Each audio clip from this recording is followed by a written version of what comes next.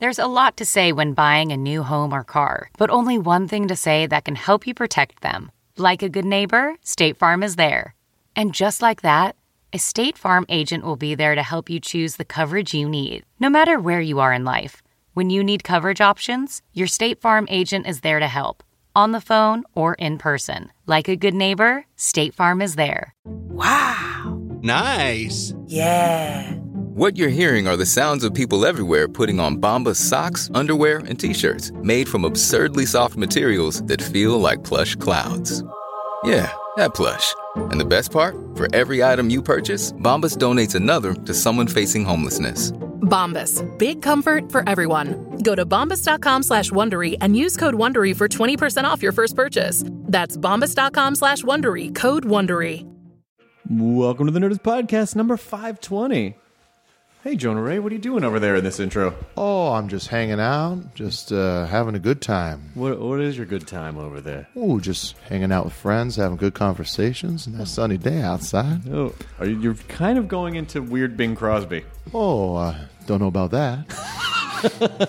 Just over here enjoying a nice tall glass of OJ. Oh, that's me right there, right now. You know that. Well, we're heading off this weekend to do At Midnight Live at the Wild West Comedy Festival, Friday and Saturday, May 15th and 16th. And then also we just announced our Comic-Con shows. We're doing an At Midnight Live Friday, July 25th, 10:30 p.m. at the Balboa, and then a Nerds Podcast Live Saturday the 26th at the Balboa also. That should be a lot of fun. Love that Balboa Theater. It's a perfect venue. It's the perfect venue. It's big, but it's not too big. Yes, and it's just off from the hectic downtownness of San Diego to just be like nice. Yeah, yeah, it's good. So we'll have fun guests. We'll have a good time. So go get tickets for that. This episode of Nerds Podcast is brought to you by Dollar Shave Club. Dollar Shave Club. Yeah. You know why? Because razors are expensive, Jonah. Like it's your fault. Why would you make razors expensive? And why would I even never use one? You're some sort of weird billion-dollar shave robber baron. Well, I heard they were going under, and so I bought a bunch. Well, DollarShaveClub.com sends you amazing quality razors and other cool bathroom stuff right to your door for just a couple of bucks a month. It could not be easier. Dollar Shave Club does not waste money on ridiculous shave tech gimmicks. They basically just send you simple, quality shaving implements and bathroom stuff for just, as I said, a few bucks a month. Four blades. If you want 4 blades, quad. You want a quad, and you pay $6 for a 4-pack. I mean, $6 for the best quality blades that you can possibly get. The signing up couldn't be easier. Go to DollarShaveClub.com. Pick a razor plan. There's 3 to choose from. Say no thank you to big shave companies and their ridiculously overpriced shave tech. You don't need it. You're paying for CG graphics in a commercial. Screw that noise. Yeah. We're here to shave you from overpriced blades. Wait, you're going to shave people? Yeah. I know you were doing a play on words, but it sounds like you were offering to shave You're people. right. It's a bad time for a word replacement joke. Yeah. If you could shave me. Do you think we could get Amy to come in and... from the ring? I stepped in a pile of shaving cream. Be nice and clean? Yes. Shave every day, and you'll always look keen with Dollar Shave Club. Join us at Nerdist and the hundreds of thousands of guys who have upgraded to the smarter way to shave. Shave time, shave money. DollarShaveClub.com/Nerdist. That's DollarShaveClub.com/Nerdist. This episode is Jim Jefferies. He's promoting his day streaming tour happening now across the United States. Tickets available at JimJefferies.com. I pronounce it that way because it's Jefferies. Jim, JEFFERIES.com. And his show Legit, which is Wednesdays at 10 p.m. on FXX. This is Jim's second appearance on the old Nerds Podcast. True. And he's always really nice. Jim's just one of those guys where he's like, I don't know, he just makes everything easy. Like, he doesn't like to complicate things. He's like a funny, nice guy, and he was great on At Midnight when he came on. So, Jim will probably be one of those guys that pops up on the podcast from time to time. Just like Jonah Ray. That's me. Pops up from time to time. Make it when I can. All right, buddy. I'm going to Nerds Podcast number 520. What happened to your voice? What are you talking about? Chris, are you having that stroke? What are you having a stroke? Now entering Nerdist.com.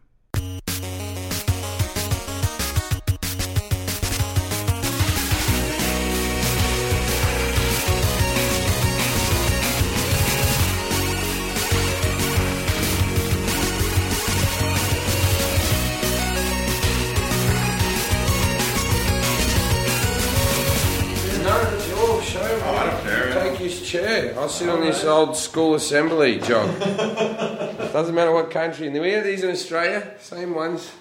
Yeah, those are pretty universal. Yeah. Because every country wants you to have a poor sitting experience. Yeah. In one way or another. Also, I remember whenever you're in trouble at school, there was a lot of... well, you have to fold up all the chairs after assembly. So there'd be like 1,000 chairs, but you and your mate just folding. Yeah. putting them on the big carts and pushing them over. Because no teacher ever folded up the chairs. They were just banking on there'd be a couple of bad kids every Wednesday after assembly. That's why you take a teaching job, though, so you can make bad kids do work. Did you ever get the... Is this the show? Are we doing this? Yeah. Okay. Did you ever get the cane? No. I never got the cane, which is great because I went to Catholic school too. Yeah. But they were not. It was not a corporal punishment type of thing. I had the cane. I got the cane in a very weird way. Mr. McKibben. It sounds like an STD the way you say it. Yeah, I got the cane. Picked up the cane. But it was all on Australian TV, and we're talking like 1989, maybe 1990.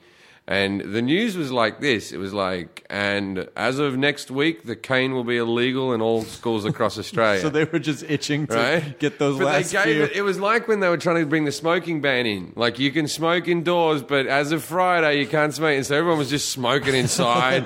Just blowing it on the walls. People who weren't smokers were trying to get it in. So when they said, like, they were just itching to cane kids around my school. There was I went there and I remember there was a line for the cane. Record number of canings. Yeah, and this was just at that time of the day, they were coming and going, but there was 4 kids in front of me. Well, okay, in my grade school we had, there was a paddle. Yeah. There was a paddle, and rumor has it they would drill holes in the paddle to cut down on the wind resistance. Yeah. But I never received the paddle, but you got caned. I got caned. So you go into the office and he said, put your hand out. And then I got 3 canings across the hand. Oh, on the hand? Is that how it works? Yeah, across the fingers. Oh, that part of your finger. Oh, yeah. Fuck. And you'd get a welt across there. But the thing was, you'd cheer up, and the teacher was a pretty sadistic sort of guy, and he just sort of stood there and just went, dry your eyes. You don't want the other boys to see you. I went to a co-ed school, but there was other boys waiting to get hit. Sure. So he goes, you don't want the other boys to see you crying, do you? Oh, just taunting you. And so he gives you 30 seconds, and you go, yeah, okay.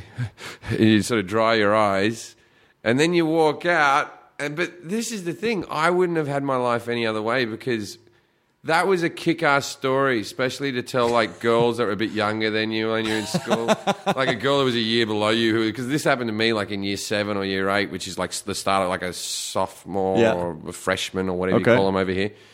And so just say, yeah, I got the cane. It wasn't like when you young kids came into this. And to show your welts around the schoolyard and go, didn't hurt that much. It was a badge of honor. Yeah, it was a real sort of What thing. do you have to do to get the cane? I was being insolent to a teacher in class. So they could just hit the shit out of you for that? Yeah, I was kicked out for talking back. Oh, but see... But I was caned by a teacher that wasn't even there, who was just in charge of caning. Oh. That wasn't his only job. He also did science. Oh, sure, science and executioner. Right. But he brought me into... He was one of the teachers that told me, kept on telling me, he said something to the effect of, John Lennon's auntie said to him, you'll never make money out of playing guitar. Yeah. Said something like, you'll never make money out of telling your jokes, so why don't you just shut up, or something like that. He said one of those sentences was very... And now, my mother was a school teacher at my school, and maybe 10 years after I finished school, her car had broken down and I was in Sydney for whatever reason, so I went to pick my mum up from her work. And I waited at the front of his office, and then I went. He goes, "Oh, hello, how are you? I haven't seen you for." He's super friendly, and I went. He goes, "What are you doing with yourself?" And I went, I'm making a living out of telling jokes, right? You revert. All these years I'd built up in my head totally of revert what to I the would kid. say to this man. Yeah, it's impossible. And then he said, your mother said you would. Congratulations. And he couldn't have been... No, you don't understand. You said that this wouldn't happen, and this said, fuck you. Just fuck you. Yeah, I want you to grumble and walk away like, Why? I don't know how I thought it'd play out in their head, but in my head I thought he'd be like, "Damn it, I was wrong." You know? Okay, you get to cane me now because this is how this works. Yeah, Mr. McKibben or McKinnon or something. He's probably dead by now. It's very possible. It's very possible. I mean, like, you know what you've just described. They cane you. You'll never make money doing this, and then just cue Pink Floyd's "Another Brick in the Wall." Just like, way to keep kids down. But do you? Do you think that? Do you think that? Have we announced who I am yet? I'm Jim Jefferies. Yeah. Well, I don't think we've done that in this podcast. well, there's an intro that we tack on. I have a TV show on FXX, 10 o'clock on Wednesdays. Yeah, 10 o'clock Wednesdays, FXX. Legit. But the I wonder is it good to be challenged in that way, or is it like sometimes I think you should never do that. But then at the same time, something about you was challenged by that, and then so that you went out and did it. Yeah, I think there's got to be a little bit. Look, my whole life, and this, as sad as it sounds, is sticking it up people. Do you use that term in this country? Yeah. No, we don't. But yeah, I know what you mean. You know what I mean? It's just like the easy way, the more common modern way of saying it is haters are your motivators. That's what the young kids say now. Yeah. But I love it when I found out that with success, money wasn't as exciting as I thought it would be. I thought having money would be a big deal because I grew up poor. Yeah. And then when I got money, it's nice money and it helps and all that type of stuff. And I'd much rather have money than not have money. But I thought it would be a wonderful, amazing experience. And it wasn't like every morning you just get up and jump out of your bed and just swim through a pile of money. But it's also that whole thing, I can buy whatever I want to a certain extent. Now, like the other day I was looking at like something in a comic book store which was like a predator head. Right? And I went, I could just buy that. When I was poor, I wouldn't. But then your brain goes, this is how hoarding starts. Now, now I'm going to have this shit in my house. Well, it's those fantasies that you have when you don't have money and you go, oh man, if I had money, I could buy that predator head. And then when you can, you're like, what am I going to do with a predator head? Yeah, exactly. With the 9 other predator heads that I bought. And what's people going to think when they come over? They're going to think I'm a bit of a jerk who bought a... Like, the important thing is we can never be happy. Yeah, it's like, I have found a little bit of happiness in what they say, the best revenge is living well. Anyone who says that you would never make it or says that something you do is shit or like even with my TV show now, when I got to the second season, I felt like I stuck it up a few people who said the first season wasn't that good or something, you know what I mean? And I really believed in the show and then, I think it was Judd Apatow was saying that his entire career, in an article recently, has been revenge for freaks and geeks. Being cancelled. That's amazing. Yeah. I mean, 100%. The whole reason that I started all the Nerdist stuff was partially like, well, I just want to make stuff that makes me happy. The other part was like, for years I couldn't get work, and agents didn't want me. The business was done with me, and it was just like every rejection was like, fuck you, I'm going to make my own thing. So you can go fuck you. You can just go fuck yourself, okay? I would go for audition after Mr. audition, McKibben. and in the end I just wrote my own TV show. Yeah, You know what I mean, I thought I'm not going to audition anymore because there has never been on a call sheet, we want a slightly overweight, pale Australian. That has never been the description of a character that any American has sketched down. If they want an Australian, he's going to have sandy blonde hair and like, I don't know. Yeah. I have an American accent for some reason. But it's that's never, how bad we are with our Australian But my casting. agents are always like, but you go in there and convince them that you're the guy. And it's like, well, you're behind the 8 ball already. So that does not happen very often, by the way, where you can convince them that you're the guy. Yeah. Like they have an idea in their head, and the second they see you, sort of like, they say like, human beings will decide within 7 seconds whether or not they want to have sex with someone when they meet them. It's exactly the same thing in the casting process. You would have to essentially, I feel like you would have to dematerialize and phase your body through the wall and back and be like, look, I'm a wizard, for them to go, holy fuck, we have to have this guy. Yeah, exactly. Otherwise, they've pretty much decided. And I cast people for my show and I'm as bad as they are. Well, from their point of view, they don't have a lot of time. They got to cast something. Yeah. You just need someone to fill the role. If you don't unfortunately have a lot of time to make it. It's just like there's going to be a person out there who's perfect when they walk in. My first name drop of the day, John Ratzenberger, who's in my show, who was Cliff from Cheers. Yeah, John Ratzenberger. Hey, Jimmy. So he wrote his own role in Cheers. It's quite a famous story. I didn't. Cliff Clavin didn't exist. He auditioned for the part of Norm. Now, may I say that Cliff Clavin and John Ratzenberger in character are very close in real life, right? And so he went in there, and they went he obviously read for Norm, and he didn't.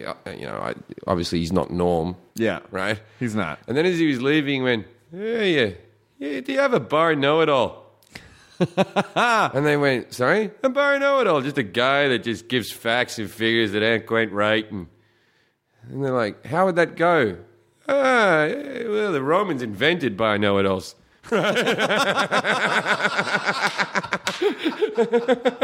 That's fucking incredible. And they wrote the part in for him. That's fantastic. Yeah. Oh, that makes me happy. It makes me happy because it's always nice when a performer gets even a molecule of power in a business where you essentially most of the time I have a John Ratzenberger story from about 10 days ago. So this is quite fresh.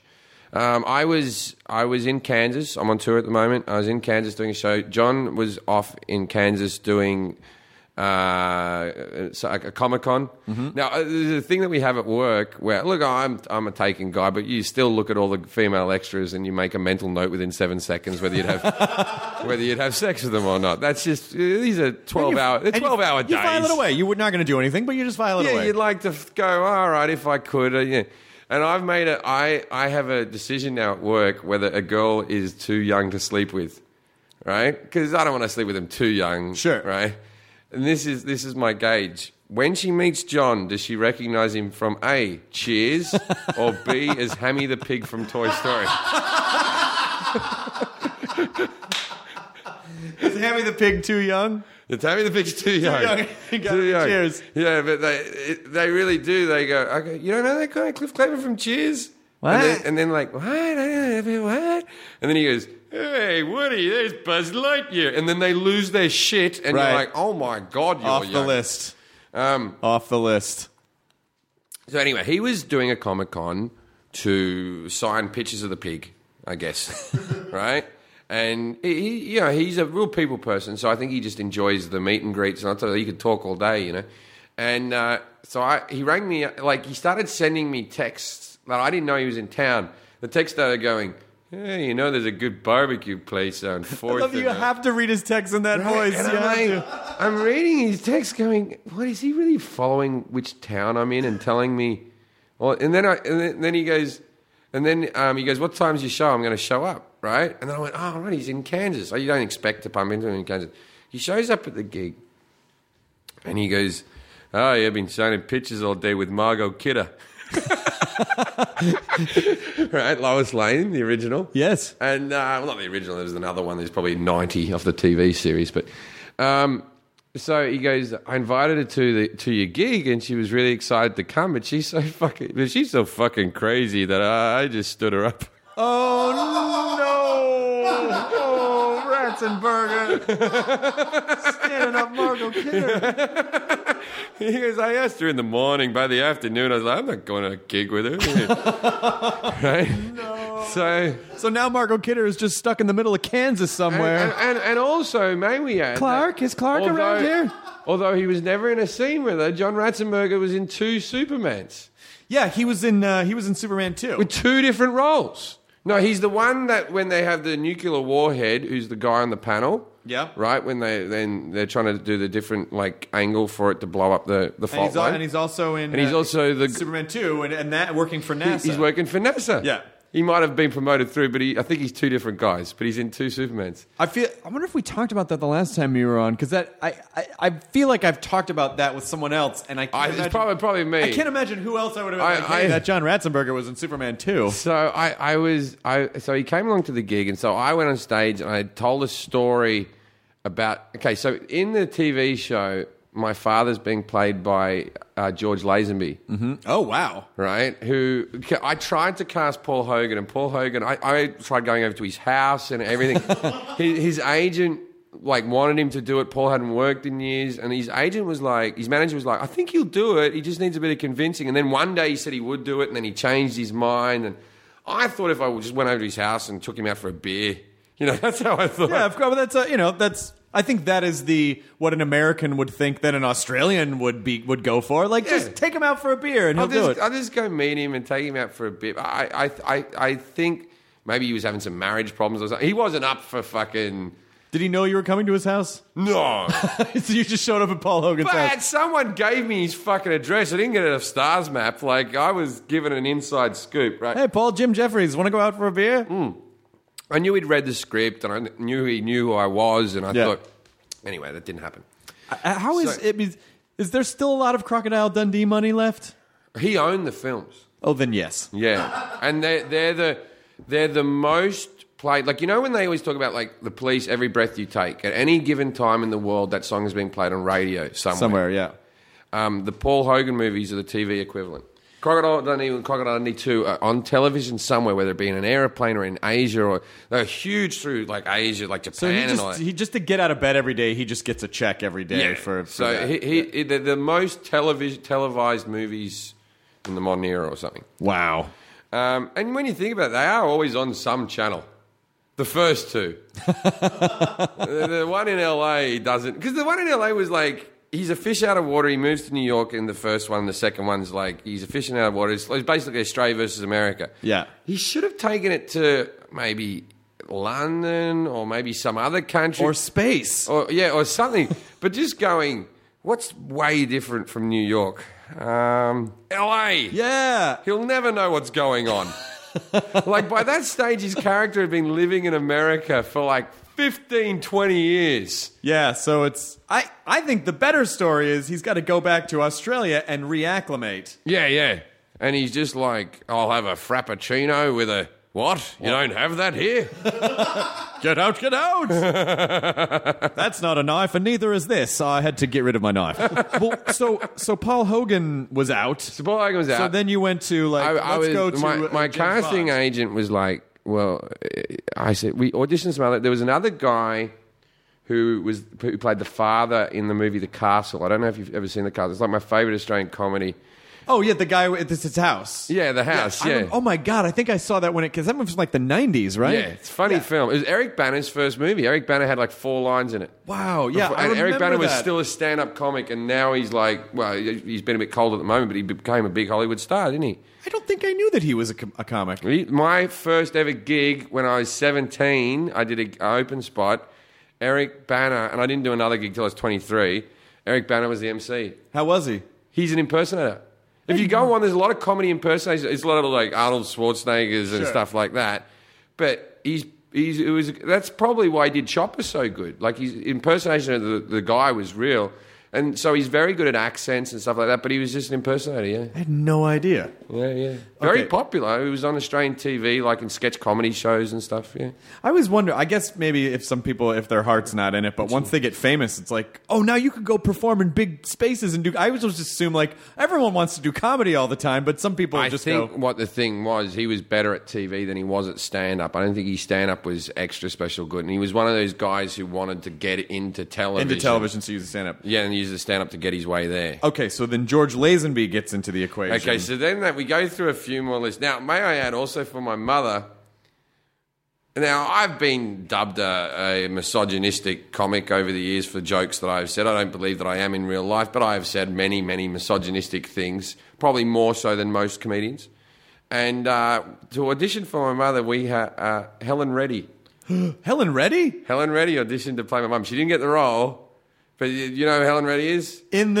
When I was a kid, my parents used to go to Vegas a lot for my dad's, because my dad was a professional bowler. There was a lot of bowling stuff in Vegas. Helen Reddy was one of the shows that my parents took me to as a small child. I remember I have flashes of shows in the 70s. Yeah. of like Helen Reddy, Tony Orlando, and Dawn. I saw Steve Martin in Vegas. Oh, wow. Johnny Carson, Joan Rivers. But Helen Reddy was one of the shows that I saw. Helen Reddy was the quintessential woman feminist from the 70s. Yeah, like she was the sort of musical vocal for the women's lib movement. I Am Woman is still a huge... Not many people knew she was Australian, but I Am Woman, Hear Me Roar. They still sing that and do parodies of it. But anyway, so Helen Reddy was auditioned to play my mother. In the end, we cast... The only woman that I wanted to play the role, this is the only part that I actually said, look, make sure you fly this person out. I don't take it out of my money. I don't care. And FX were like, we're not flying anyone out. We have to fly in business class. And so I said, please, I really want... And we got a lady called Magda Sabansky, who's a huge star in Australia, and you'll know her as... The only thing she ever did in America was she was the farmer's wife in the movie Babe, and Babe, Pig in the City. Oh! And then Babe goes to L.A.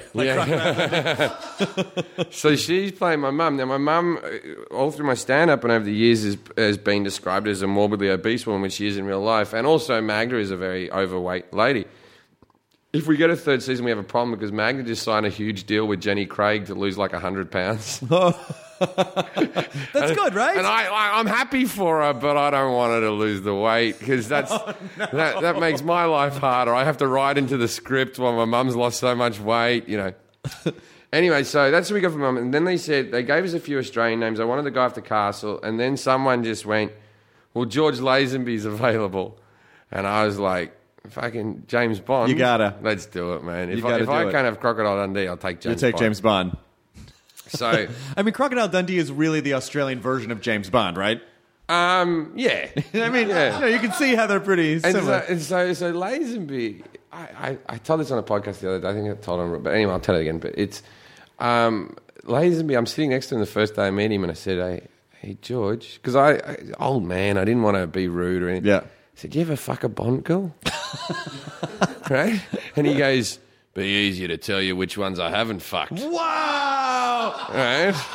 And then he goes, "They all come to the conventions." Oh! So you got to think that George is the only one out of all the James Bonds who still goes to the conventions. It is like he's figured it out. All the women, they only really do those movies. Some of them, obviously, are bigger stars, Halle Berry and stuff like that, and people who have gone on to things. Sure. But for the most part, they're one and done. They're normally like the equivalent of a Victoria's Secret model who gets this one gig and then they never act again. Right? I hope he had sex with Denise Richards like last year. Yeah, but he hasn't had sex like in a Motel 6. Oh, like in a small town. Yeah, like at a convention with all of his headshots on the side of the bed.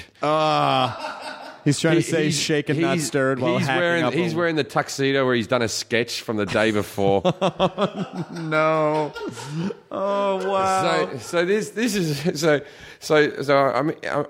about the third or fourth day I've heard every story that George has told me, every woman that he's fucked. I had a great nickname for him because he told me a story once that went like this. It was like, oh, yeah, back in the 60s. He was the number one male model in the world in the 1960s. So it was like Mad Men back then. Also, in the 60s, people were just giving it away They were left just and giving right. away. Everyone, every human being. Our generation is the worst. There was the generation, the 70s of free love and all that type of stuff. And then the 80s was like, hey, we've invented the pill. We can all fuck each other. Yeah. Right? Yeah. And then the 90s came along and, none of that. Don't do that anymore. Right? Where they were just, every time we turned on TV, it was AIDS! Right? Now, in 2000, it's like we've sort of forgotten about AIDS. Kids are all taking pictures of their genitals and they're all having threesomes. We've gone back. Our generation was fucked over sexually worse than anyone. I was terrified. I was terrified of sex. I had sex with one girl who I think was a virgin, got tested.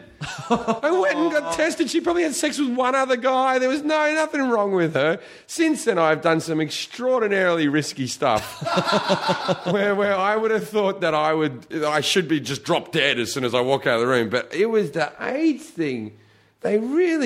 We used to have this thing in Australia, this advert for AIDS in Australia, which was the Grim Reaper. And the Grim Reaper was bowling.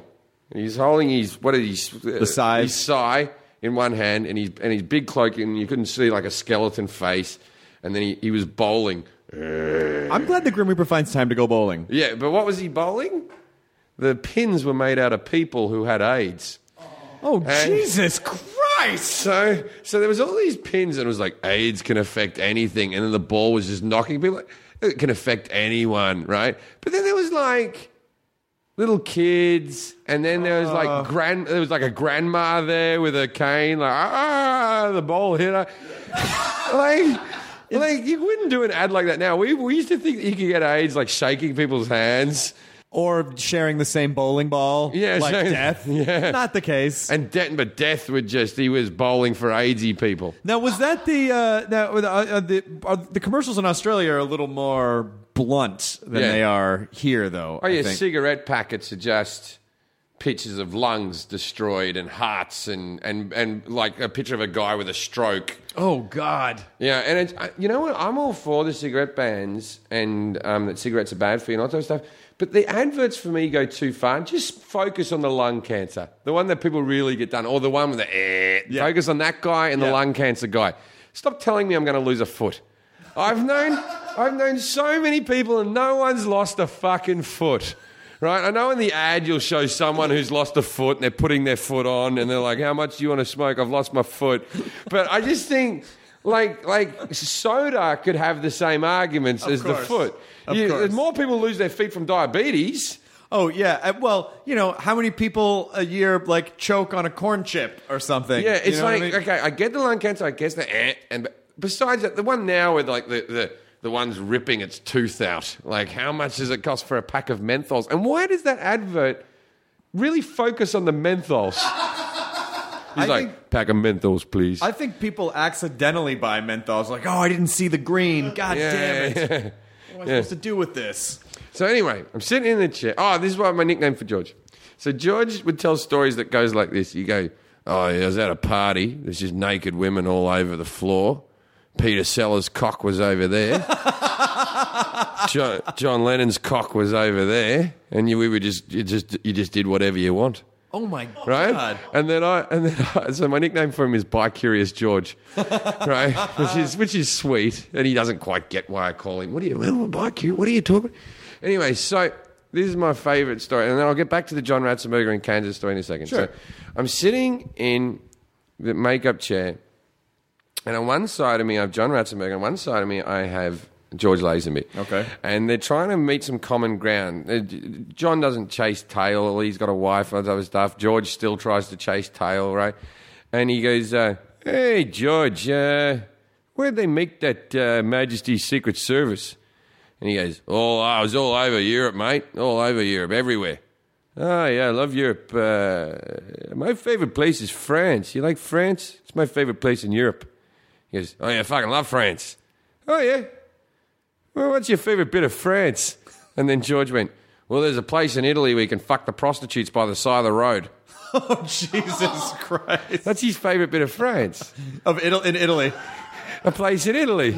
Sure. Where you can fuck the prostitutes by the side of the road. Favorite now, place. you got to also picture that there's three makeup and hair people in there who are all women in their late 20s, early 30s, just fluffing our hair.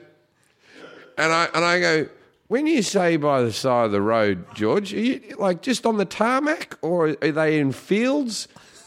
You need to elaborate. Yeah, you can't just say that because I'm just pitching just John like fucking George next to roadkill. Just anyone here? It's the side of the road. Yeah, sure, it's great here being in Italy, France. There's so much. There's so much that you... I don't know if it's good or bad, but he must be in his late 70s, right? He's mid-70s, yeah. Mid-70s. So at a point... I don't know if it's good or bad to be at a point in your life where you can pretty much say anything because people are like, he's old. Because that, to me, is sort of like, that's near the end of the road. Like, you almost kind of want people to be like, no, get offended because I'm still young and vibrant and threatening. Not old and like, he's crazy. When you hit on a young girl, you don't want her to go, oh, bless you, I'll kiss you on the cheek. Yeah. Oh, you know what I mean? No, I really want to put it in you. Come on. So anyway, so I'm at Kansas, I'm on stage, I'm doing a bit of... And John comes out and goes, hey, enough. And the audience loses their fucking shit, right? Because we're in Kansas. Right. And then afterwards, I finished signing and all that. By the time I finished doing photos and everything, it's past midnight. And John goes, yeah, we got to find some barbecue. while we're here in Kansas, right?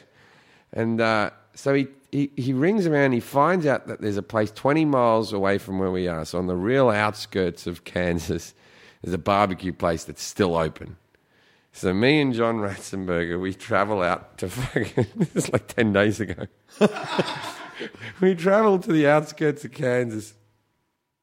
We go into this barbecue place, which is... The food was all right, but it was like a cafeteria. You had to get a tray and then go, and I'll have some cornbread, and I'll have... And they put it all like... so good. Yeah, and it was like that. And there was no one really in the restaurant. It was like... It was... Well, yeah, so... And then there was a bar next door that was attached that you could walk through this restaurant into this bar, right?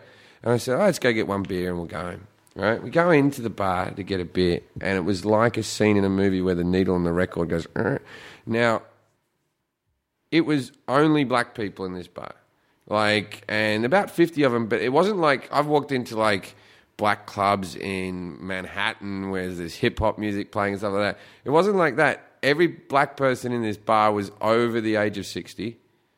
And the music was like, let's get it on. Oh, yeah. Woo! And they're all sitting there having a good time.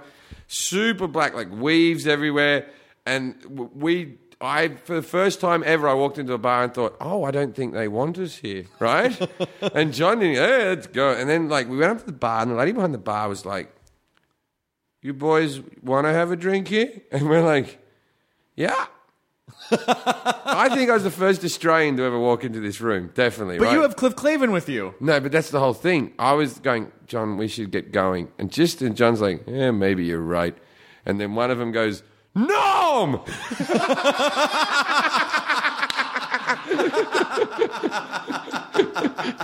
He doesn't get it right, but close enough. Right? He's in the right reference sphere. You drink in a bar with a main cast member from Cheers, you don't pay for drinks, everything.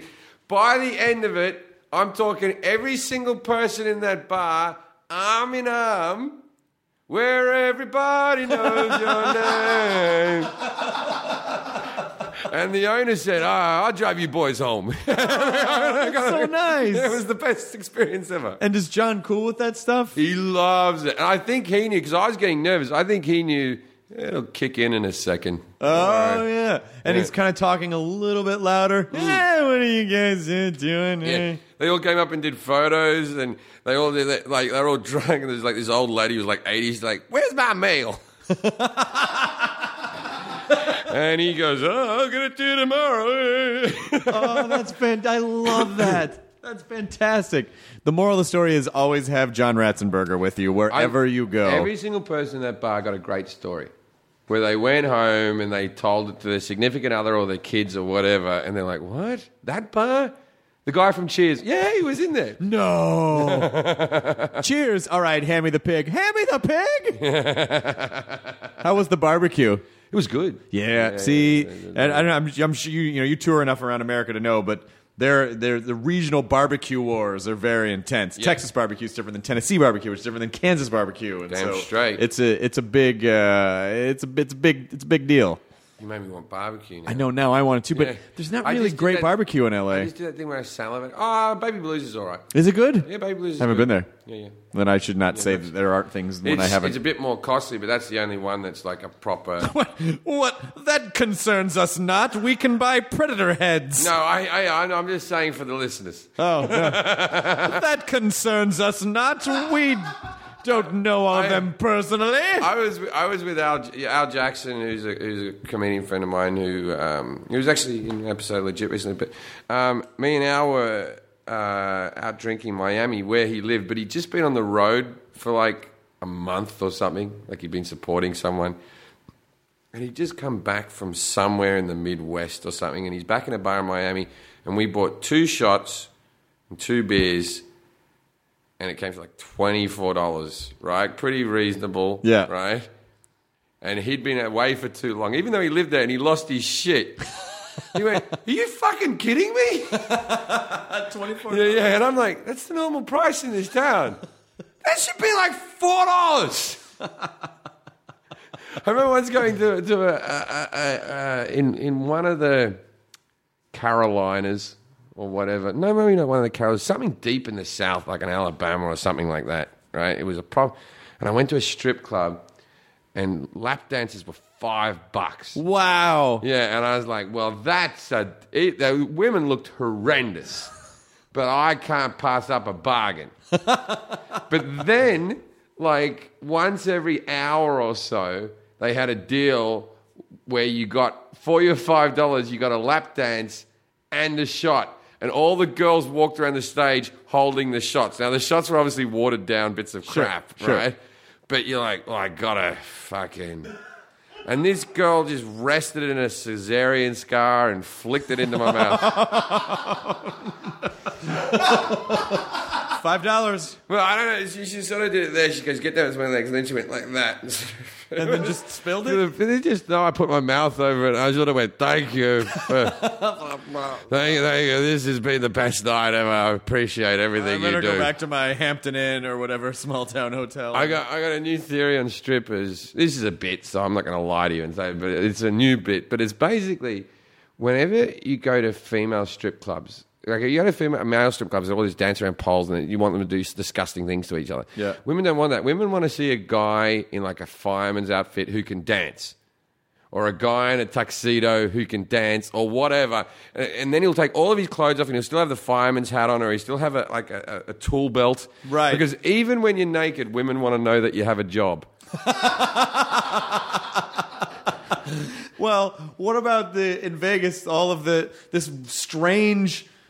You as an Australian are like a bizarre commodity in Vegas, all of the male Australian strip shows. Thunder from Down Under. Yeah, Thunder from... Australian. Like their dicks are different somehow. I pitched a sitcom once. I've pitched a lot of sitcoms, and I pitched a sitcom once that I was the manager of the Thunder Down Under, and that I used to be their main dancer.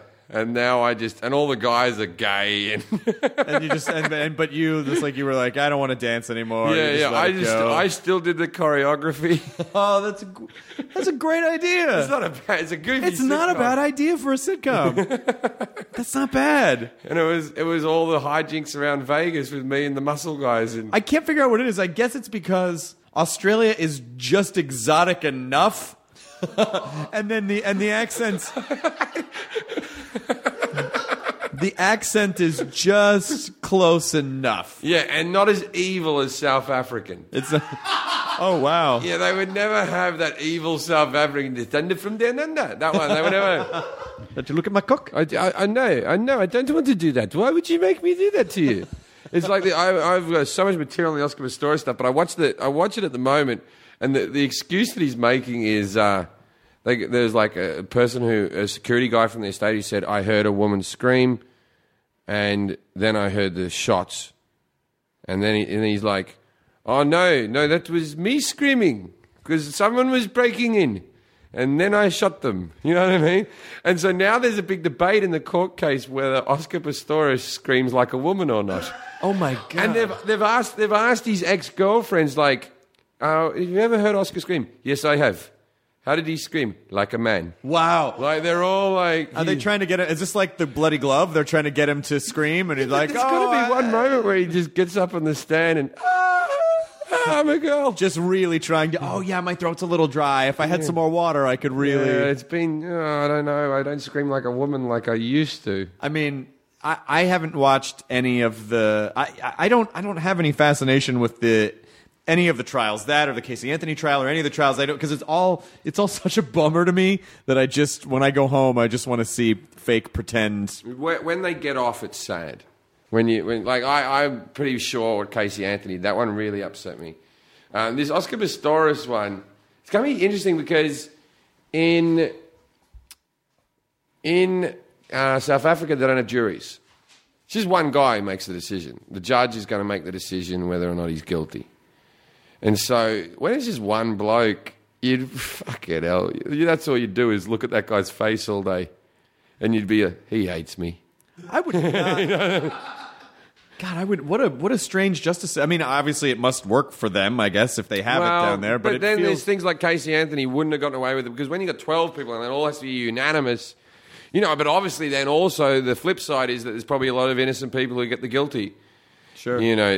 Thing. But I assume there'd be probably less people who are guilty who get away with it. I don't know. Maybe. If I were on trial for something, I would be terrified to think that there was one guy that it could just like, well, this is 50-50.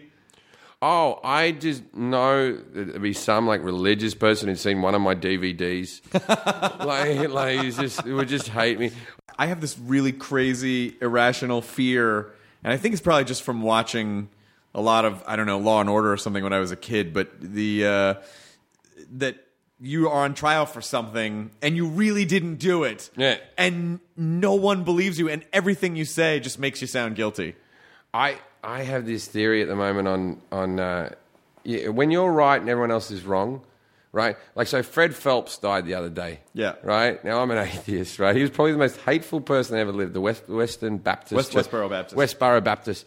The guy who used to protest in front of gay people's funerals and soldiers' funerals because he thought the war had something to do with us being too nice to gays. Something, yeah. I don't... He was so strict. He used to just make up things from the Bible that he decided were like his deal, right? But what if he was the only one who was right? Oh, no. Like he was right and we're all wrong. And then, like, so what is he just, it's just him and God in heaven? And God's just going, you're the only one who got me, man. That's what he was hoping. Yeah. But right now, he's probably skewered on the end of large demonic cock spit. Yeah, or as I think, he probably just didn't wake up. And then that was it forever. Yeah, I would like there to be an afterlife. I really would. I would like there to be an afterlife. Wouldn't that be nice? Just for a minute. You don't want a whole afterlife? Yeah, well, there's just an atheist sitting at a desk like this who gets to tell you you're wrong. I feel like I should technically host an afterlife. Yeah. Like I should do an after show. He's just a guy who a woman rocks up in a burqa and goes, hey, you wasted your time. There's no... Sorry. And then that's it. And then just vanish. You have a minute to think about it. Oh, no. All these choices are... Damn it. Just flashbacks of every Sunday that you fucked up because of religion. I don't... I would love to feel like that were the case, that there's, but I don't think... I guess I just sort of feel like, well, the lights go out and then that's pretty much it, and that's fine. I think it's just, I don't want there to be an afterlife. I don't want to live forever and miss people that have existed in my life, or hang out with old people that I've, it's such a morbid thing. I'm sure he's looking down on us, right? And he's, you just hear how many ghosts George Lazenby fucked. I fucked so many. Didn't Carling do a bit on whenever you're at funerals that someone goes, I bet you he's up there looking down on us and he's just having a good laugh.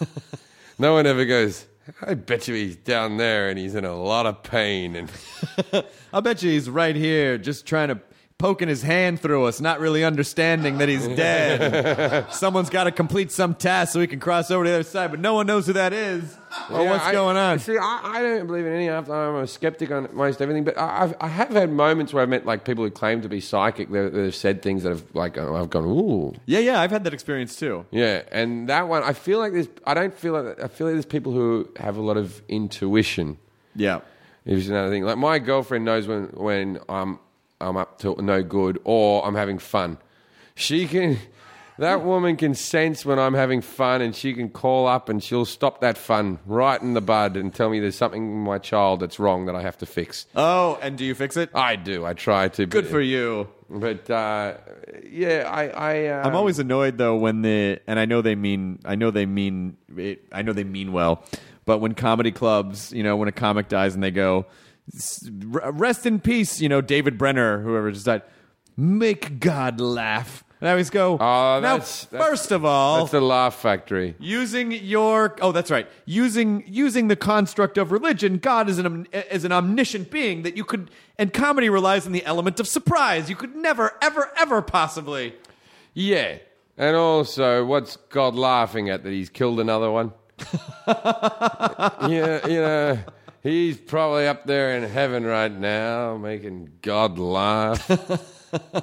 I get depressed about death in the sense that I have enough self-hate, and I think I really, in my heart of hearts, think there'd be 20 people at my funeral. And I might be wrong. Hundreds might show up. But I think that, I don't know, I don't know why. But whenever I'm at funerals, I'm so selfish. I'm staying around going, no one would show up. Did you hear Jim Jefferies died? Good, we're not going. Yeah, no one would show up. There'd be like FX would like, we'll play the season again. You'd get they just send as a condolence gift, like the first 2 seasons of Louis. I'd get, First, I get the first 2 seasons of Louis put in like a hamper, and they'd all be fanned out, like in a thing, and then underneath all the little cuttings of stuff, there'd be like one Sons of Anarchy. Don't send him all the Sons of Anarchy. Send him one. Send him season 3. Send him Louis. Send him a little homage of what he could have been if he tried. How is the next season? We're 5 episodes in. Episode 6 is this coming out right now or tomorrow? Or? This is coming out soon. No, actually, it says that we've been asked to post this on May 7th. Actually. Oh, so we're in the episodes at the moment that involve my parents coming out to visit, which are a couple of my favourites. But we got some, since I'm on the Nerdist, and I did say on the Joe Rogan podcast that you guys are the least nerdy people I've met. I don't take that as an insult. Who, us? We are? Yeah, I said, you go, you doing any other podcasts? I'm doing the Nerdist, and I said, I like those guys, but they're not nerds in my book. They're like cool guys.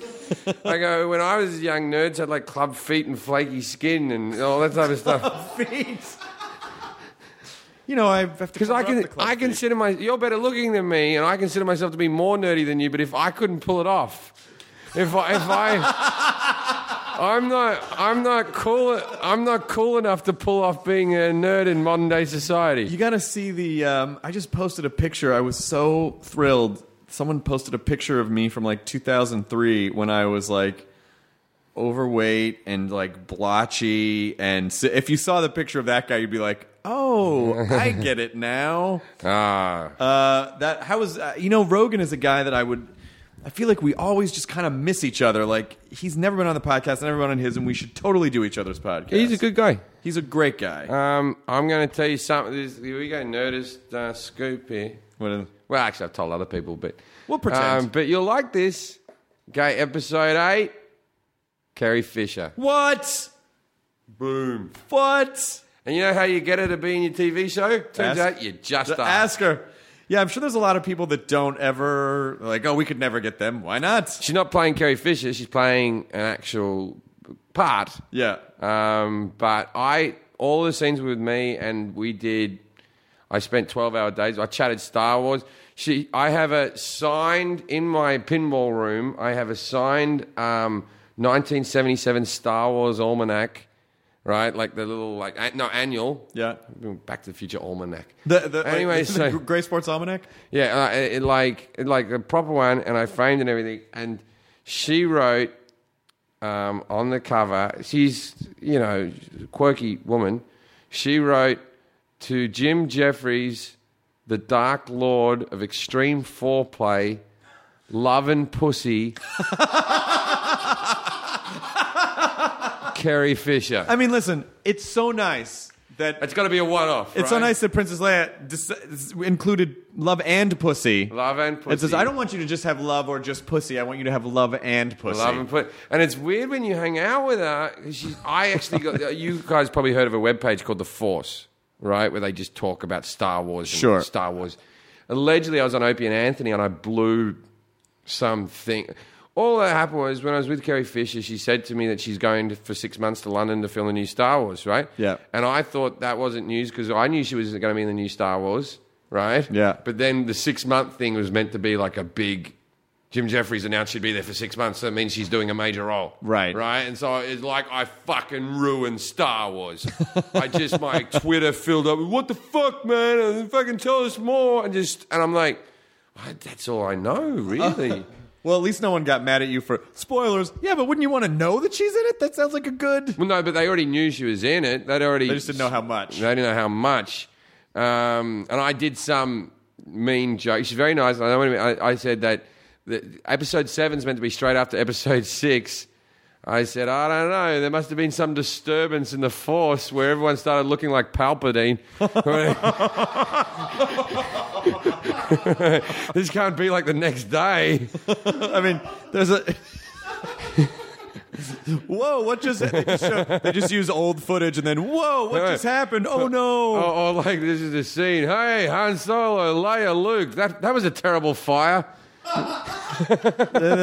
The Death Star is just basically like it's just like an aging ray. They just like, oh, it doesn't destroy worlds. It just makes everyone older by a lot. When you chat, like, have you met her? Have you had her on the podcast or anything? I've never had her on the podcast, but I was pitching a show with Mark Hamill, right? That we were going to produce for Mark Hamill, and so I know Mark. When you chat with her, you forget that she's Hollywood royalty. Fucking way royalty. Yeah, royalty, right? I was seeing that and I was telling stories on Jimmy Kimmel's show and I told a story about my mother. And actually, last night I was on the Jimmy Kimmel show again. My mother actually rang me up after I told this story and went, you have to go back on the Jimmy Kimmel show and tell America that you're a liar. Oh, wow. And I went, what are you talking about? I watched that show. You just lied.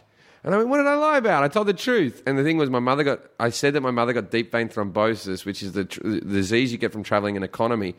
I said that she got that while she was on a luxury cruise, right? And she goes, I did not get it on a luxury cruise. I got it at home. I was diagnosed on the cruise. So you had to go on and make a retraction. Yeah, so I said, I'd like to apologize. This show doesn't promote lies. My mother actually got a disease from not moving at home. So that clears everything So up. my apologies. So anyway, so I was telling this story about how my mum getting really upset because, as I said, I was sitting with Carrie Fisher like 12, 14 hours a day, just the two of us in this room. And she goes, she goes, that's it's like my mother. My mother, she hates it when I talk on television. And then I was like, you can bring my mum to Debbie Reynolds? That doesn't seem like a fair battle. You know who your mom is, right? And then later on, DJ Qualls was telling a Lazenby story. And then it's like, oh, my dad's just the same. It's all about his conquests. And then you're like, Eddie Fisher, tell us a story about your stepmom, Elizabeth Taylor. Let's fucking do all these things. So crazy. Yeah. It's so crazy.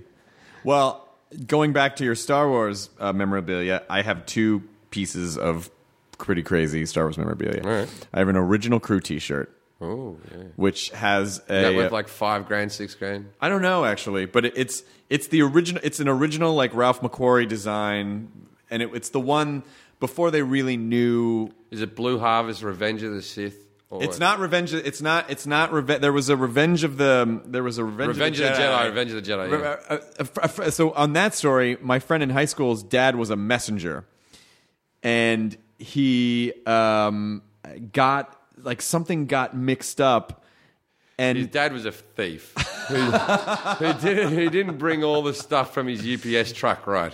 his dad accidentally had delivered. It was something like there was a revenge. I don't know what the mechanics were, but my friend almost ended up with a Revenge of the Jedi poster that was supposed to go somewhere else. And then in the end, he didn't get this Revenge of the Jedi poster. But anyway, so I have this McQuarrie designed Star Wars shirt and a 3x3 chunk of the mid-range Millennium Falcon, where they're like right before they go into the trench run. Yeah, it's the mid-range. It's like that mid-size one. It's a chunk. It's a little Did you buy foam. these? Were these given to you? They were gifts. They were given to me. Who gave them to you? My girlfriend, her dad worked on Star Wars, so I got some pretty sweet, pretty sweet. And it's the kind of thing where I was like, oh, this shit's just in the garage. Like, what is it? Why is it? It belongs in a museum. Like, I don't know why the shit's just. Ratzenberger worked on Empire Strikes Back, and he said that he wanted to ask out Carrie Fisher the whole time, but he was living in a squat in not paying rent that had rats in it. Ratzenbergers. Yeah, he said, I didn't want to bring her back to the apartment with rats everywhere. How about now? And that's why I said, why don't you show up? She's coming here tomorrow. You can come here tomorrow and ask her out. Full circle. What you've basically just done is written the perfect Star Wars Cheers mashup fan fiction.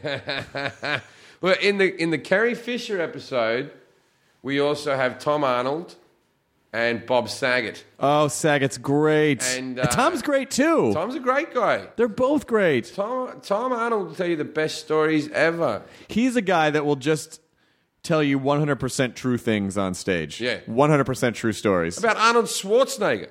The craziest... The craziest stories where you're like, oh my God, because he's like, Arnold Schwarzenegger's like one of his best mates. Yeah.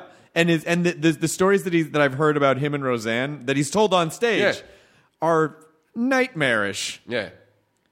So there's so anyway, if you want to like a Star Wars Full House sort of vibe to your show. Star Wars, Cheers, Full House, James Bond. Yeah. Well, James Bond's not in that episode. He's not. We didn't chuck it up too much. But we got a lot of... Who else we got? Reese Darby. Reese is great. Reese is going to be on our show this week. One of my best buddies. Yeah, he's great. I convinced him to do it. He hadn't I'm an watched adventurer. He hadn't watched the show because he's my friend and doesn't want me to do well as friends. But he came along in my show. I don't know if you've seen it, but we got. I watched some of it when you were on the last time. Oh, we have a mentally challenged actor on our show called Rodney, who's got the mind of like a 9-year-old type of thing. And Reese showed up. He didn't know much about the show, and he's just, "What's going on?" He had no idea. He came up to me like most actors would do because we've been friends. He goes, "What is this? What's going on?" Reese, he's such a... I can never tell how much is the character of Reese and how much is just Reese. Oh, Reese is a character. I was 2 days ago. I was in the Magic Castle with Reese. We went along for his birthday, or his wife's birthday, and we went along to the Magic Castle, and it turns out Reese has very exact opinions on magic. Does he not like it? No, that one's shit. He's no good. That one had no presence whatsoever. It was old hat, that David Copperfield thing. It's meant to be like you're a goth now, or like a man in a suit like Palantella.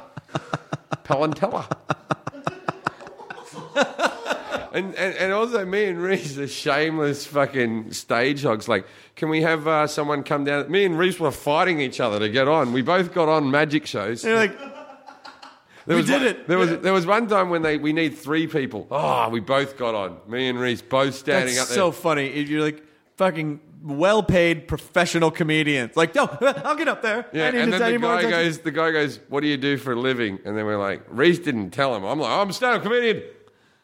Oh, well, be funny. Yeah. But Reese was like, "Oh, I just, work around town." Something. Doing and then things. the thing was, so everyone sort of knew, he's more famous than me, and then the people knew who I was, and then so the two of us standing up there, and then it was in one little room with like 40 people, and the guy who played Hurley off Lost was there. Yeah, Jorge Garcia. Yeah, he was there. He's great. He came down and said hello. He's the best. What a great... So Reese was on at midnight several months ago, and the next day I flew out. I was flying out of LAX, and I ran into him at the airport. And there was a moment where I was like, I don't know if he remembers. Oh, yes. Yeah, exactly. I was like, "Hey, Reese, how's it going?" He was like, Hello. "Oh, hello. Yes. Hello. Good to see you." No, I'm flying. Yeah, exactly. Yeah.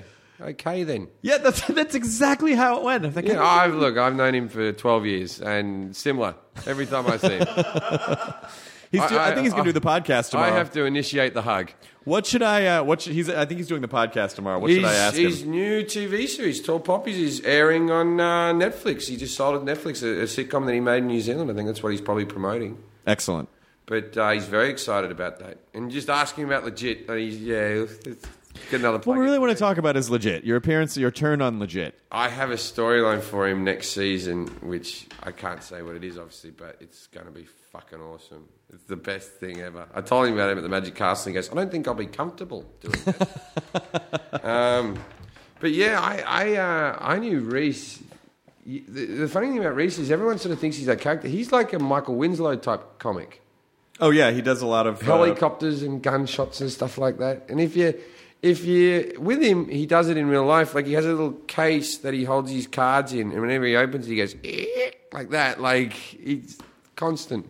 So he's he could not have found the more perfect job. I mean, like with the Concords show. From what I've been told, and Reese might correct me, but they didn't want him. They wanted an American manager for that role. And Reese hadn't done any acting or anything at that stage, and now he's since in movies and all that type of stuff. But that was his first acting job. Yeah. And they fought for him, and he was on a very basic wage in the first season, and it picked up a lot because the show was a success. Oh, you mean the Brett and Jermaine wanted him? And Yeah, the Brett and network was Jermaine, like, yeah. no, we want an American. No, they're like, we got this guy from New Zealand, and because they had to fly him out, house him, get him visas, all that type of Right. stuff. They really fought to have Reese, and Reese played their manager on the radio show. There was a Right. radio show I know the BBC before. show, yeah. Yeah.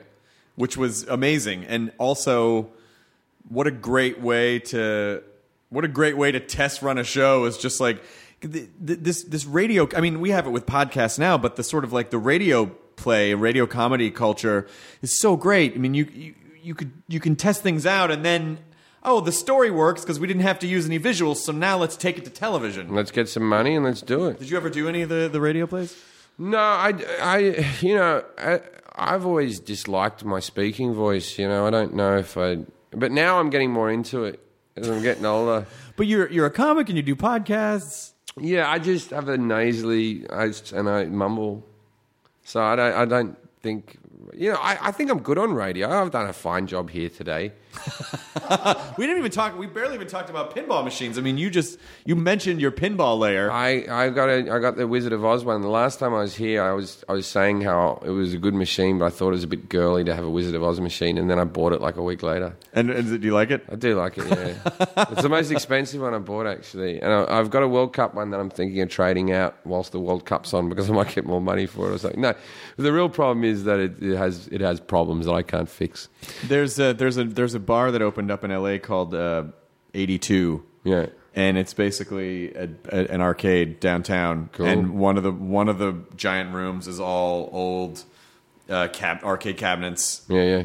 And all the good ones, but then a lot of like deep ones that you like. I think they have. I think they might have like a Gorf machine. I mean, they have some like really deep cuts. Yeah. In addition to the hits, and then there's a whole pinball room too. I'm thinking of buying Pub Champion, which isn't a very well rated game, but it's one that I always enjoy playing whenever. Do you like the really, really old pinball games that were sort of like the, No, like firing a I ball like into... them from about 1990 on. The ones that I played when I was a kid, Adam's Family and all that type of stuff. They're the ones that I like. Yeah. And I have a theory now at the moment on you only like things when you're young. That's why I want to buy a Predator head. I don't want to buy an Avatar head. No, of course not. I want to buy shit from when I was young, and that's why I haven't really gotten into a new band since Oasis. And it's been like a really long time. Buy for a me Noel Gallagher because head. I listen to songs, and I like that they remind me of a time in my life when I was younger. And it's like now I don't want to like a song because I don't want to be remembered.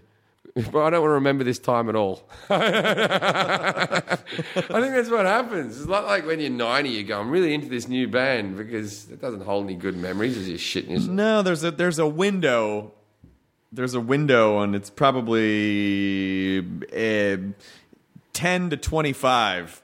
And that's where all of your stuff gets scooped in. Yeah, well, and everything we were after that. Sex with girls with hairy vaginas who thought we had AIDS. It was a terrible era.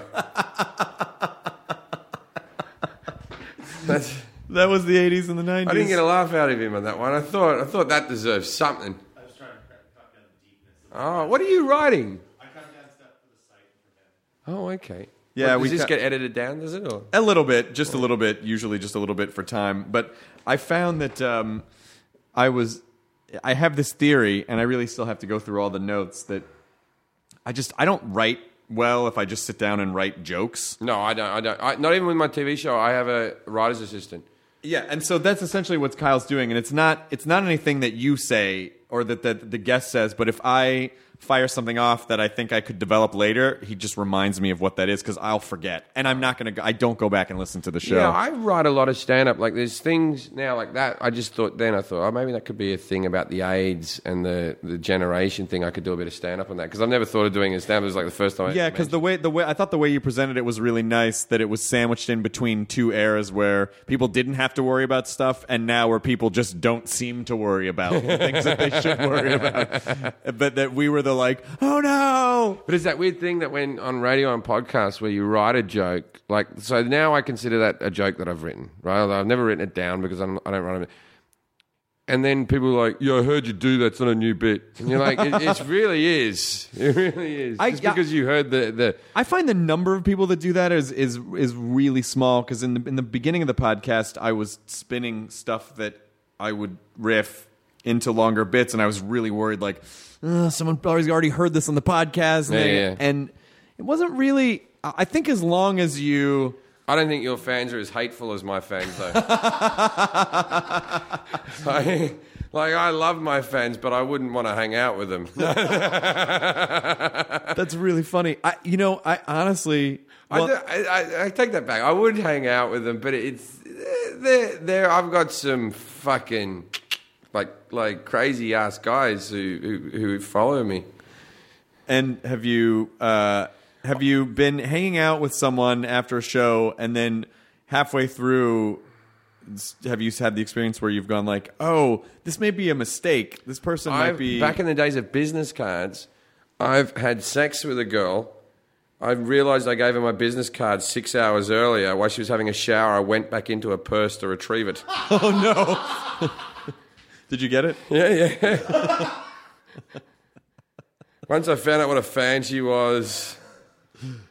I get a lot of guys that write to me and they say this, "Hey, when you come to my town, best weed in all of America, drinks are on me." And I'm like, what do you think's going to happen, dude? People say that to me and they know I'm sober. They say that to me, like, "I'll buy you a beer." I'm like, I can't do that. But I think the best thing that this podcast has done is that I really like our...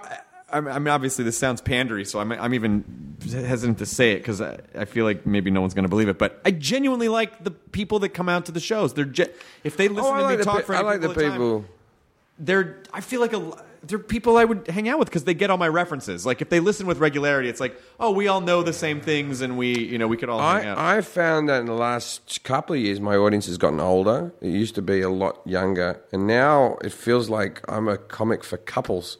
What? Yeah, I get like lots of like people, 30-year-old married people come along. I don't know why. I don't know. I like that. It used to be just be men. Yeah. I used to make so many references how there was no women in the building. Yeah. And that's changed. Now there's women in the building. There's women in the You've building. matured. Or my fans have matured they've married women and they just drag them along. They just used to be. That's what it is. They've just gotten older. And it's like, I'm getting half the laughs. It's so strange. When the audience was half women, I found out. Yeah. You went a bit Seinfeld there. The audience was half women. And what's with these little hangers on the socks?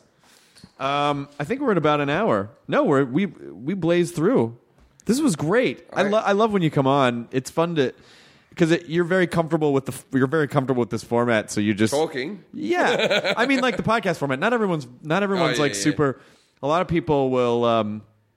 A lot of people will talk, and then they're just done, and they look at you. I think about starting up another podcast, but I really, at the moment, I'd wait until my show's cancelled. So probably next week, we'll probably do that. It takes up a lot of time. I'm going to be doing it at midnight next week. Is it next week or is it? It is next week, yeah. And I'm doing it with Arden. Arden Marin, yeah. Arden is in Legit. And who else? Who's the other person? And the other one's Kate Walsh. And Kate Walsh's boyfriend, who she lives with, is my writing partner. Oh, that's fantastic. See, I think you're going to have the show is always really... My writing partner for TV, not for stand-up. I do that by myself. It's good for people to know that. And they go, did someone write your material? No. I write it myself. Yeah. But it's good that you know the other two panels because the show's always fun, but it just kind of goes to another level when you know... Yeah. Because I find when people don't know each other on the show, they kind of stick in their own lane. And it also becomes more of a competition. It's more of a competition. They really try to win. And everyone really does, I think, try to win on some level. But when everyone knows each other, it just completely loosens up the dynamic of the show. And everyone's having fun and fucking around. And it's not so, this person. And so I was just saying outside that I only get, I don't know if it's my nature or whatever, but whenever I'm on a late night show, I only get, the other guest is always female. Really? I've done 2 Conans and 2 Kimmels. Right? Yep. And these are all the people who have been the other people. So I had the Marianne Coulthard, Oscar winners. That one was probably pretty good. Jessica Simpson. Yep. Marlon Ackerman, who's the... Oh, yeah, I know who Marlon Ackerman is. Yeah, I love her. and Mindy Kaling last night. So they're the 4 other guests I've had, right? So obviously they go, oh, well, to soften Jim up or whatever. So you're I guess I believe believe it's intentional. I believe it's intentional. Now, nothing against these ladies. I think they're all very funny and they were all great guests and all that type of stuff. But I just want to be on with like a Tom Hanks. But like, see, tomorrow the next one on Kimmel was like after me was Bill Clinton. Oh, so you just want to I want to be on Bill Clinton Day. I know it's not a sexist thing. I'd be on a Hillary Clinton Day as well. I just want to meet someone that I'm not going to bump into in a comedy club. Someone that you were like, I better get a picture of this. Yeah. I haven't asked for a picture with any of the other ones. I very rarely ask. I got a picture with Carrie Fisher. You have to. Who else have I asked for pictures with? That's it. I've only ever asked for a picture with Carrie Fisher. I wanted a picture with Jessica Simpson because she was pregnant and I had my son there. And I thought if I could get my son in the picture as well, that would be a cool picture. But she wasn't. She didn't seem up for that. So I didn't. Oh, that's... Yeah. Yeah, I think it was like she just didn't want, Weight Watchers and pregnant, and she's just very conscious of what photos are taken of her, I guess. It wasn't anything like, not with you. It just she didn't want to take photos. It's so funny. I do feel like that if I know someone's taking a picture, I'm like, oh, man, I do have a bit of that vanity where I'm like, I don't look good. Oh, well, I'll show you my Carrie Fisher picture. That's my only one I'll show you. Because it's funny because she'll curve into you. She really snuggles up, old Carrie. Oh. It's a nice thing. Hold on, where is it? I know this is bad, right? You can edit this down.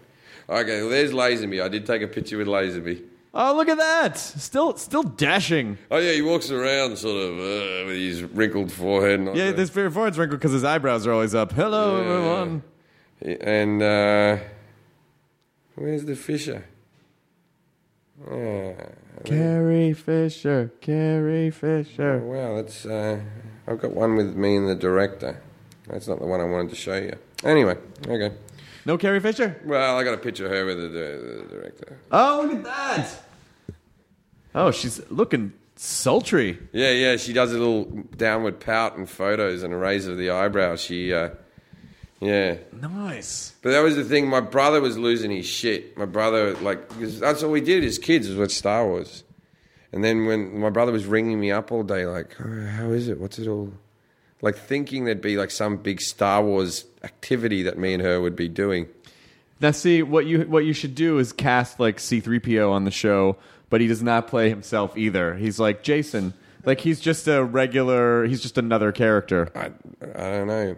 Next season, would you let me be on at midnight in an episode? Yeah. Yes. All right. Cool. I'll do that then. Yeah. I try to find little bits where I can be on other TV shows within the TV show.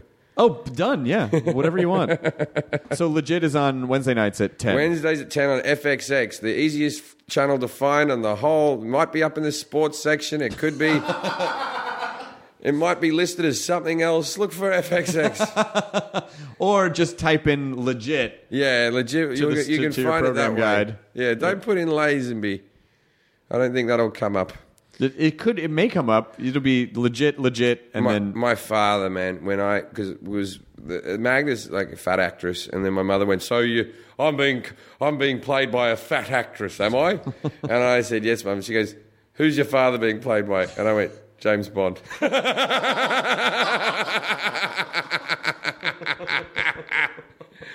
And so my dad, he didn't even know who George Lazenby was. He knew Roger Moore or whatever. And so my dad was like, James, he went down to his lawn bowls club. He plays lawn bowls every day. Oh. And he went down, I'm James Bond. I'm James Bond. He's taken that on. Yeah, I'm James Bond in the movie. I mean, the TV. My son has a TV. What are you talking about? My son has a TV show. I've never seen it. It's not on over here. It's a thing, though. It's a real thing. My son has a TV show in America, and I'm being played by James Bond. Which one? I don't know. And then it literally was like this, because I know this is how the conversation went, because the phone call he made to me afterwards. It would have gone like this. Roger Moore? No, Roger Moore. Sean Connery. No, why would Sean Connery be in my son's TV show? And then it was a bit of like, Timothy? Nah, not him. The Australian bloke, George Londonberry. And then my dad comes and he calls me back. He goes, I need you to spell that guy's fucking name. Because he had to go down there with a bit of paper. Here it is. Well, it's good to see you, man. I'll see you on the show next week. All right. Enjoy your burrito, everyone. The end. Now leaving Nerdist.com. Enjoy your burrito. Behind every successful business is a story, and some of them might surprise you. Like how Chobani's first yogurt factory was discovered on a piece of junk mail, or how the founder of the multi-million-dollar cosmetics brand Drunk Elephant was told by everyone, including her own mother, that the name sounded like a dive bar. I'm Guy Raz, and on my show How I Built This, I talk to founders behind the world's biggest companies and brands to learn the real stories of how they built them. In each episode, you'll hear entrepreneurs share moments of doubt and failure and talk about how they were able to overcome them on their way to the top. How I Built This is like a masterclass in innovation and creativity, a how-to guide for navigating life's challenges from the people who've done it all. Follow How I Built This on the Wondery app or wherever you get your podcasts. You can listen to How I Built This early and ad-free right now on Wondery Plus.